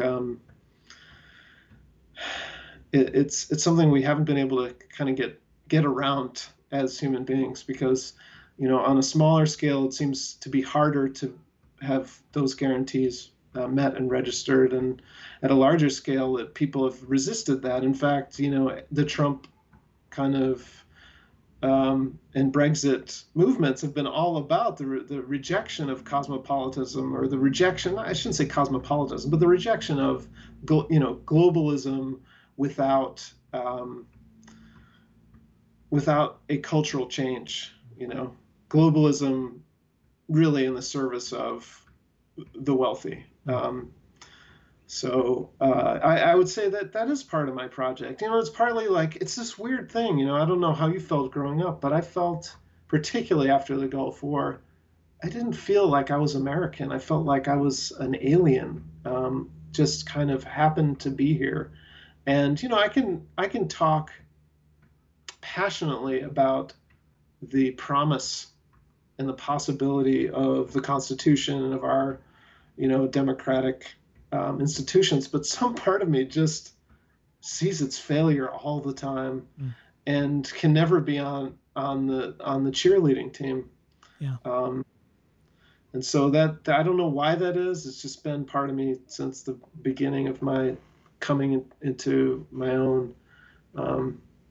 And I don't have answers like on that big level of how do we guarantee, the safety and the rights of people. And I just know that I can see the limits of the way we've organized ourselves. And this thing about tribe, like the tribe was the guarantor of safety for people and a sense of connection and belonging. But it was also the place where people got expelled. I'd like to, as we come to a close, I want to return to Amichai, the Israeli poet. And you said that one of the things that you felt like most answered the anguish and critiques of some of the people who read your Facebook posts was just the poem itself, The Heart of a Nation, and what it says. And you've called Amichai, if not the greatest Israeli poet, one of the great Israeli poets, and one who speaks in a way that you describe as surpassing the boundaries of national identity. And I mean, I think of the poem Wild Peace, which is a former soldier speaking, imagining a peace that is beyond description. It's not a biblically ordained peace. It's not a tribal peace. It's not a political peace. It's not a ceasefire. It's a wild peace. But you've also expressed your ambivalence about him because he fought in the War of Independence, the Nakba, the catastrophe that dispossessed Palestinians from their homes. And he also fought in a couple more wars, I'm pretty sure, in the 60s and 70s. I'd love to have you end by reading The Heart of a Nation, the poem that you mentioned that is near the end of the book, and then also a poem that you dedicated to Fadi Judah Isdud. But before we do, I guess I wanted to ask the question, which maybe doesn't have an answer, but does Amichai's transnational poems that sort of reach across boundaries of an ossified national identity and acknowledge maybe that what has been gained through those victories that he fought in, what he describes as a hard and trampled victory rather than one that would seem fertile and dynamic. Does him being a soldier in those wars, does that make those poems more remarkable, or does that compromise or diminish them? And I'm not sure that maybe the answer is yes and yes. I don't know, but I didn't know if you had thoughts. Maybe I'll read the poem and then talk a little bit about. So one thing I should just say, My Heart Like a Nation is a poem that refers to at least 5 Amichai poems, which I found particularly fascinating and, worth thinking about. So My Heart Like a Nation for Yehuda Amichai. You threw off your exile by clothing yourself in praise, Yehuda, saying, my nation is alive, Amichai, in me, inhabiting your own body, your mother beloved skin. I'm hairy like you and afraid like you. I'm half animal and half angel, uncertain where my tenderness ends and cruelty begins. We did what we had to do, you wrote, which in translation reads, Yehuda, I want your clarity to love you, not close the gates of my heart like a nation trying to make itself a home, but winding up with a state. Psalmist, you spoke so tenderly of peace, but the war persists. All I have for you is this poem. A man photographs the sudden undulating hills. Behind him, a woman he loves now dreams that their bed's legs grow roots beneath overnight and spread a canopy of branches that shoot pink blooms open and open, now green with shushing leaves that shelter and shadow the rucked bed sheets, the branches burdened with red apples, apples like eyes, ready to be praised and plucked. There's such warmth and sensuality to Amichai's voice in so many of his poems. The humanness of the voice of Amichai as a poet is really stunning, remarkable, beautiful, unforgettable. I think, if you read his poems very carefully, the figure of the other, the Arab, is often one of absence or of a sort of orientalized shepherd or something like that, a Bedouin. And so there's something kind of amazing to me and poignant about a poet whose work is so expansive in its humanness and yet also has this kind of limit. I don't know if it's an epistemological limit, an ideological limit, a blind spot, an incapacity. And so for me, I guess Yehuda is just a human being, And, I think I will push back on the earlier thing that I said about his being a transnational poet. I think there's a way in which, when he's a national poet. And sometimes he sees the limits of that nationalism. There's this great poem called Jerusalem in which he says that he sees flags and other, his flag and then other people's flags. And there's some line in it where he says something like, they fly them to make us think they're happy and we fly them to make them think we're happy, which means that they're not happy, that he recognizes the kind of tragedy in that. I think I was thinking a lot about how it was not only Amichai's participation in the war, which would make sense. I mean, he would want to secure the safety of the land that he found himself in, the safety of for his people, but the fact of this inability to kind of get past and to see these others, I think that is the tragedy, and in some sense is the tragedy of a certain kind of Zionism. To me, Darwish is a much more internationalist poet, but look at the life he had to lead. It's sort of like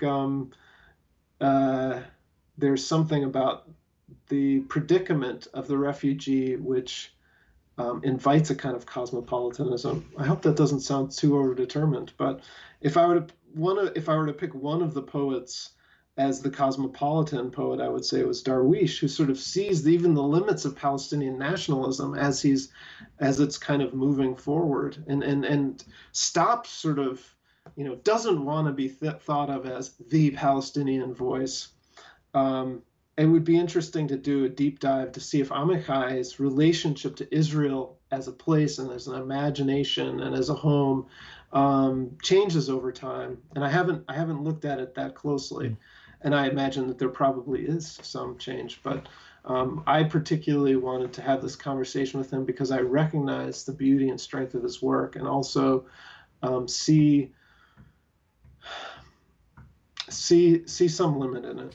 Well, I wanted to ask you one question about this poem in relationship to the galley also. There's a point when you read the poem when you hummed, and you were humming over a redaction.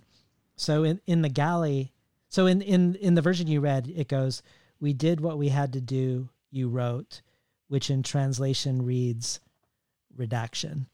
Like there's a big black box. But in the galley it read, "We did what we had to do, you wrote," which in translation reads exile. So why did I do that? Why did I change it? I mean, I'm curious about it. Like, that's fascinating to me. I mean, that's fascinating to me also about the ambivalence of Amichai, like that I could almost imagine it being him who redacts it. Like, so he puts the word exile in and then redacts exile. We did what we had to do, which is translated as blank. But the first thing that comes to mind is exile. I mean, it's not fair that I'm quizzing you on a version that no one sees, but but I'm fascinated by the inclusion and then the occlusion. I think for me, exile seemed too simplistic, and I wanted, in a book that has, after, Sand Opera being sort of filthy with redactions and blackouts, I think I thought at the very end of this book, maybe there's just be one in here to invite us to think about, what's not allowed to be said. So exile is what happened, and I like your reading of it quite a bit, like the cross out of exile. But I think I wanted to point out this pain of what maybe he wasn't able to write. Are you up for reading Is Dude as a final poem? I do want to read this poem because it is, it was Fatty, who said it's not just the war. Here's this Paris Review interview, Yehuda Amichai, when he talks about these kids throwing stones during the Intifada, and he talks about them. Amichai sees them as in the register of sort of Nazi anti-Semites. And he said, even in that parallelism, there's an inability to see why these kids are throwing stones. And so, yeah. But that again speaks to the, what we generally call the prism of pain, for Amichai and for, in the Zionist imagination, the prism of pain is these hundreds of years of persecution and persistence of survival. And I think Amos Oz once famously said something like, every Israeli looks at a Palestinian as if maybe if he squints, he might be a Nazi. And every Palestinian looks at every Israeli and squints and imagine that they're, the most recent colonizer. And there's this way in which that history kind of gets projected onto the present reality. So Isdud is for Fadi Judah. Fadi's family came from Isdud, which is a village which is mostly destroyed now, although there's some remnants. And the Israeli city of Ashdod is proximate to it at present. Fadi is a wonderful poet and translator of Darwish and Zakhtan and many others, and he's also just a really profound and delicate thinker. He's also a bit of a provocateur, but that's not in the poem. I mean, for me, he's always telling me how I'm wrong. Bless him. Isdud for Fadi Judah. Dear descendant of the disappeared, you ascend the pillar of your own air, spin and span whole abysses with lines translating there to here and here to where wind winds in dry waddies, hoists sea in handful after invisible handful, is due to now your email address and digital image of branches through windows within school ruins. A refugee points with his cane to what he only can see. You argue against the argument against yourself, you yourself make and home in. Kiss my blind eyes clear, close keyholes with opening. Homeland, you cradle and vowels. What was not, never yours. I'll hold it here till you return. Thank you so much for being on the show today, Phil. Thank you so much, David. It's been great. You're an incredible reader and a gracious host. We've been talking today to the poet, essayist, and translator Philip Metris about his latest book from Copper Canyon Press, Shrapnel Maps. You've been listening to Between the Covers. I'm David Naiman, your host.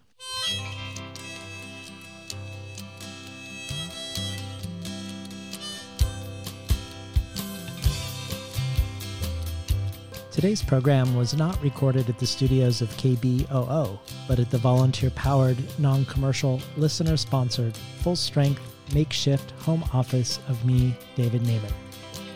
You can find more of Philip Metris's work at philipmetris.com.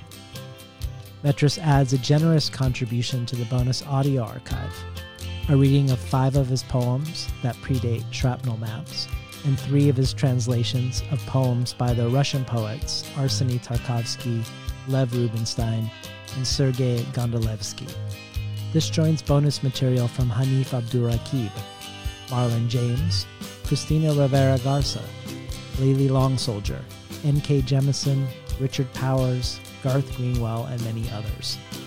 To check out the bonus material and to find out the other benefits of becoming a listener supporter of the show, head over to patreon.com/betweenthecovers. I'd like to thank the Tin House team who tirelessly help make the show run as smoothly as it does.